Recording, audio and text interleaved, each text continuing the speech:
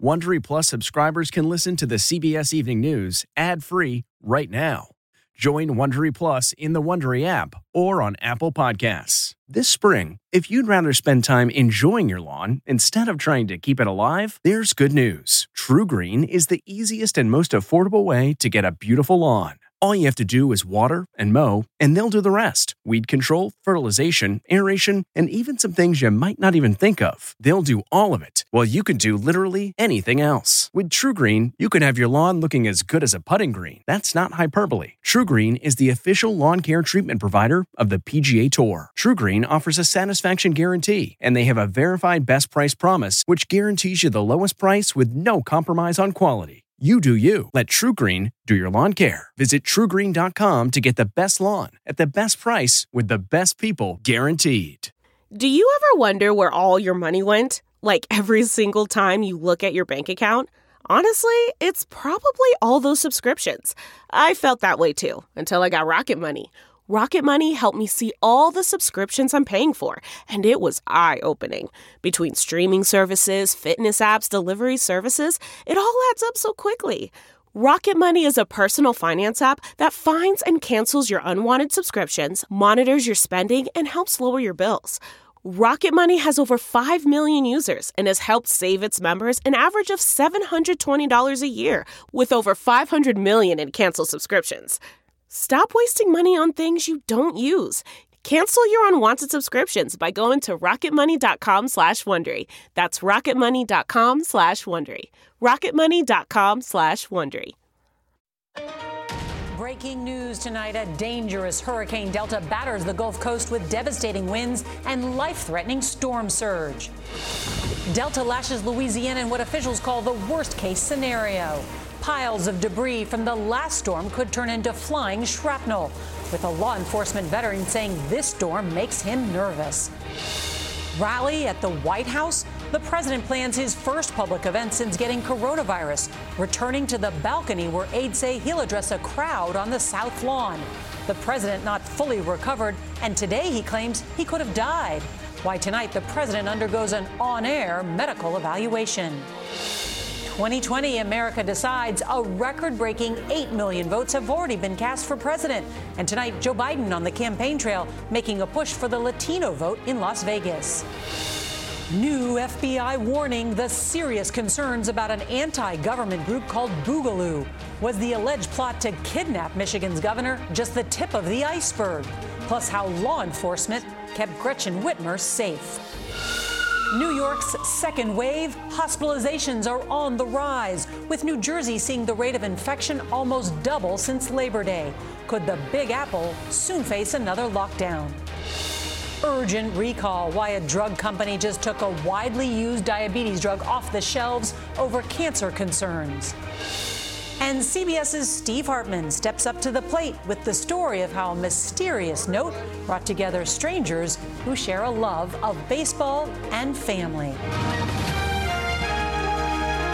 This is the CBS Evening News with Norah O'Donnell, reporting from the nation's capital. Good evening, and thank you for joining us. We're going to begin with that breaking news. Hurricane Delta is slamming into the Louisiana Gulf Coast tonight, creating what the National Hurricane Center calls a life-threatening situation. The monster storm is roughly the size of the state it's hitting, bringing with it drenching rain, powerful winds, and more devastation to an area that has already endured so much this year. As we come on the air, more than 11 million Americans are in Delta's path, and there are mandatory evacuation orders across Louisiana. There's also a real fear tonight that a surge of seawater from Delta could flood communities several miles inland, and that the storm's pounding winds could turn debris left over from Hurricane Laura into deadly projectiles. In fact, Delta is following almost the same path that Laura did 6 weeks ago, taking dead aim at homes and businesses that have yet to be repaired and lives that have yet to be rebuilt. And it all comes as the president has just announced he's going to be holding a public event at the White House tomorrow. That is just a little over a week after being diagnosed with coronavirus. So lots of news to get up to date on. And we've got our team of correspondents standing by to cover it all. CBS's David Begnaud is going to lead us off tonight from Jennings, Louisiana. Good evening, David. Good evening. This is it, Nora. Delta is bearing down on the Louisiana Gulf Coast, and from where we stand in Jennings, we are in the bullseye path of this storm.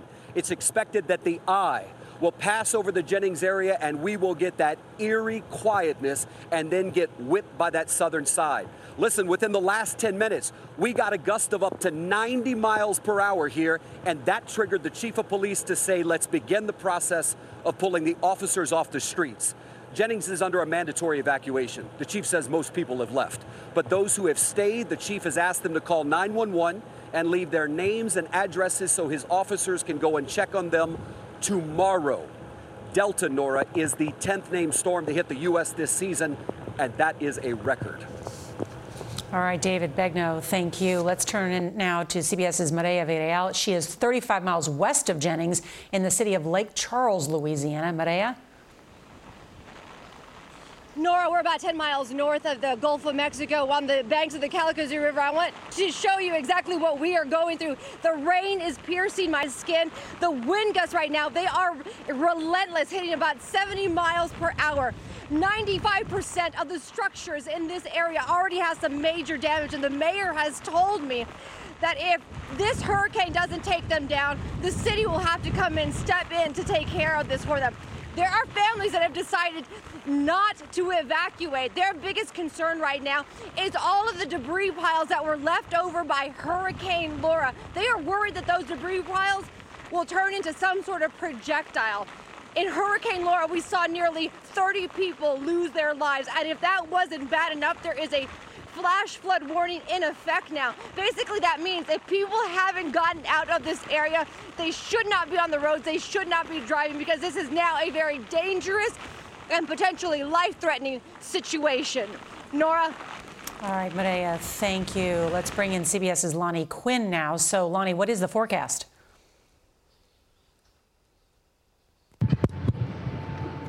Lonnie Quinn is joining us now with the forecast. Lonnie? Okay, guys, well, here is the deal, Nora. As we speak, the eye wall is on shore around Cameron Parish in Louisiana. If you take a look at the current stats, it's gotten a little weaker.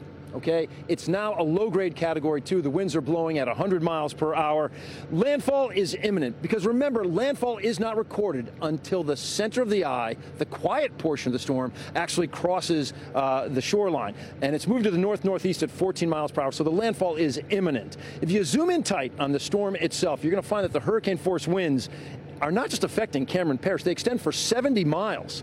All right, and if you look at where the storm is going to be moving, by Saturday at 1 o'clock in the morning, it's a tropical storm, so it will be downgraded as it moves further inland.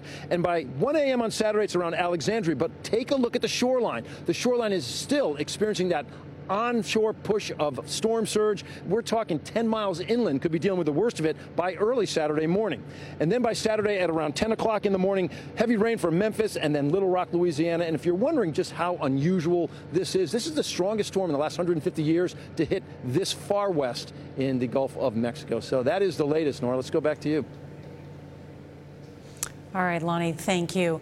The election is 25 days away, and tonight President Trump remains in the White House, forced off the campaign trail by COVID, even as he falls in the polls. But if he can't go to a rally, the president now plans to bring the rally to him, inviting guests to the White House for his first in-person event since testing positive.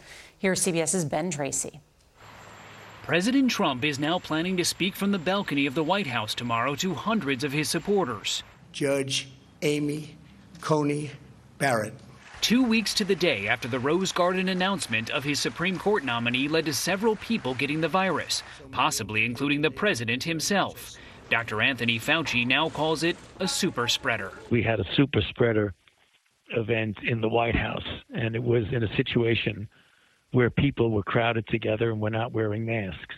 So the data speak for themselves. That's a big group of people. The Minnesota Health Department now confirms that 9 people who attended the president's rally in Bemidji last month were infected with the virus, 2 of them hospitalized. And now President Trump admits that he was so sick last week that he thought he might not make it, despite the White House claiming he only had mild symptoms. Just looks like it was going to be a big deal. And you know what that means, right? That means bad. The president will try to prove he's over the virus tonight on TV, undergoing a so-called remote medical evaluation by Dr. Mark Siegel, a Fox News medical contributor. You're almost like my guide to this because, frankly, you really have a good take on it. Siegel, like the president, compares coronavirus to the flu and claims erroneously that there's no science behind mask mandates. I feel great. I feel like perfect. President Trump is expected to be cleared by his doctor, Sean Conley, as soon as tomorrow. But the White House has not said if the president has tested negative for the virus, a sign he would no longer be contagious. During an interview Thursday night, the president still seemed to be struggling. Oh, and I think the first debate, excuse me, I will say this, absentee is okay, because absentee ballots, excuse me. Now, for the event here tomorrow, everyone is required to bring and wear their own mask. The city of Washington, D.C. currently has a ban on mass gatherings of more than 50 people, but the White House is getting around that because the White House sits on federal land and the city's rules don't apply. Nora? All right, Ben Tracy, thank you. CBS News has learned the next presidential debate has officially been canceled. A source says the bipartisan commission that sponsors it won't move forward after President Trump refused to participate in that town hall. Meantime, tonight, Joe Biden is in Nevada. Our CBS News Battleground Tracker poll shows him up by 7 points there, but Democrats are worried he's still not doing well enough with Latino voters in the Silver State. We get more now from CBS's Ed O'Keefe. Campaigning in Las Vegas today, Joe Biden had a little help rounding up votes. I got a couple people I'd like you to lasso. You ready to move? With 25 days to go until Election Day and President Trump grounded by the coronavirus, Biden called on Nevadans to vote early. The early voting right here, right at this spot. So come back next weekend, bring your family, and bring 5 friends. I really mean it. Bring other people with you. Trends so far show nearly 8 million Americans have already voted. That's more than in 2016 at this time. And so far, Democrats have returned more ballots than Republicans. The president has consistently called mail-in voting fraudulent, despite there being little evidence, and he did so again today. Every day you see scandal about these millions of ballots that's being sent out. It's the single biggest risk in this election. He's trying to scare us. He's trying to convince everybody there's ways they can play with the vote and undermine the vote. They can't. If we show up, we win. Despite Biden's lead in Nevada, he still needs to boost his support among Latinos, who account for 30% of the state's population. You can determine the outcome of this election. But some of Nevada's Latino leaders say Biden's outreach should have started sooner. There should have been a little bit more of a push earlier on. Meanwhile, President Trump is also planning to get back out on the campaign trail with plans in place for a rally Monday outside Orlando. Aides tell CBS News planning is all over the place as they try to accommodate a president diagnosed with COVID-19. But with just 25 days to go, the Trump campaign has little time to spare. Nora? Ed O'Keefe, thank you. Tonight, Michigan's Attorney General says that shocking plot to kidnap and possibly kill Governor Gretchen Whitmer is not the only case of domestic terrorism being investigated. More arrests are expected in similar cases. More than a dozen suspects are now in custody, and tonight we're learning about the extraordinary measures taken to keep Governor Whitmer safe. Here's CBS's Jeff Pegues. With the suspects behind bars, new details are emerging about how much of a threat the group, some of them seen at armed protests in the state capitol, posed to Governor Gretchen Whitmer. At times, she and her family had been moved around as a result of activities that, law enforcement was aware of. Today, news of another arrest in South Carolina. Paul Edward Bellar charged with providing material support for terrorist acts in Michigan. The price of freedom is eternal vigilance. In this video, one of the other suspects, Brandon Caserta, is wearing a Hawaiian shirt, similar to what the so-called Boogaloo Boy adherents wear. CBS News obtained this FBI bulletin that went out last week, warning that anti-government extremists are potentially focused on sparking violence in the next 3 months, up to the January 2021 inauguration, and that presidential elections could be a flashpoint. Boo, boo, boo! Groups that track militia movements estimate that there are about 200 across the country. So I think this plot to kidnap Governor Whitmer is an example of these armed cells, these radicalized groups increasingly looking at unfolding plans to attack and topple state governments, not just the federal government. And according to the Department of Homeland Security's threat assessment, those groups often target law enforcement. And in the Michigan case, it was that kind of chatter that got the FBI's attention. And 5 of the defendants arrested in that case yesterday are going to be in a courtroom on Tuesday facing federal charges. Nora.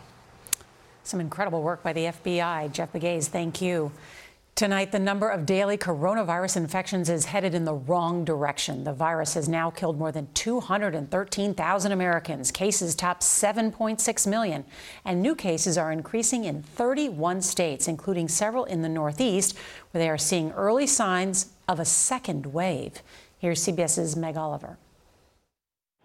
The shutdown is back in parts of New York. We came to the Northeast because we did see troubling signs.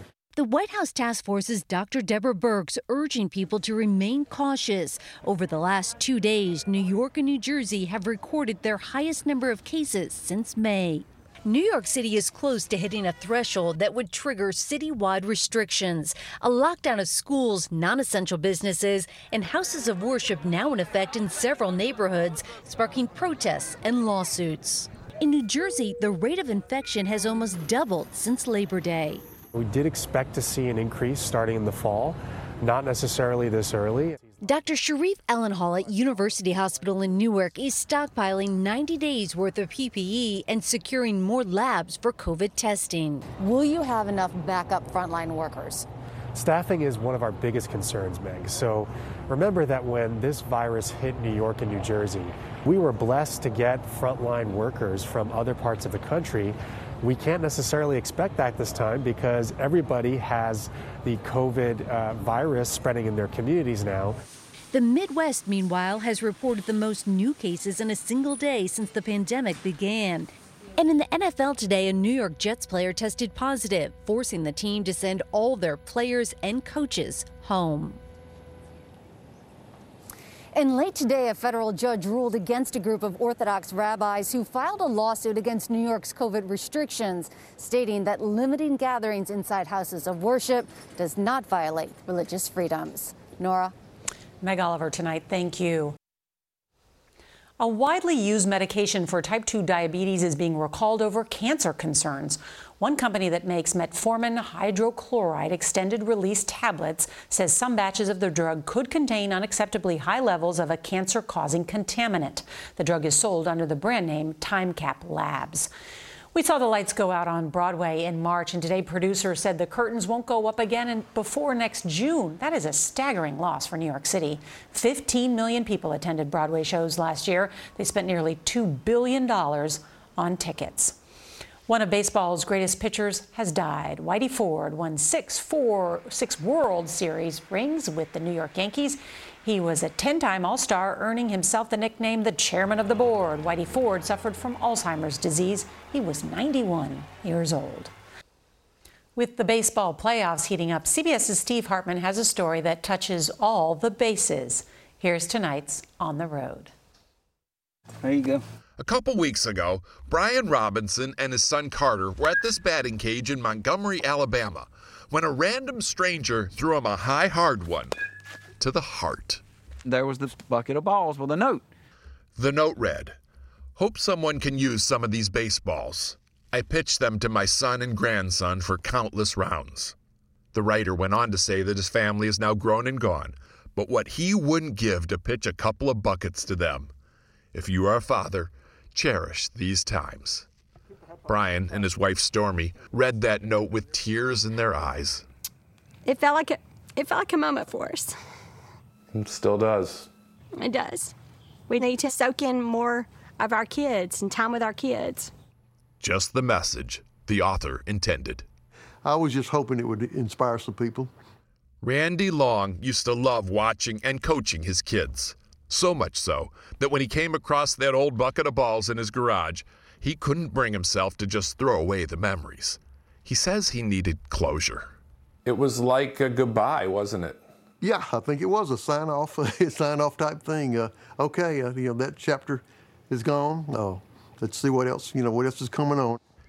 But unbeknownst to Randy, His baseball days were headed into extra innings. You want a fist bump? This week, he met the Robinsons at a local park where Randy learned about a void in Carter's life.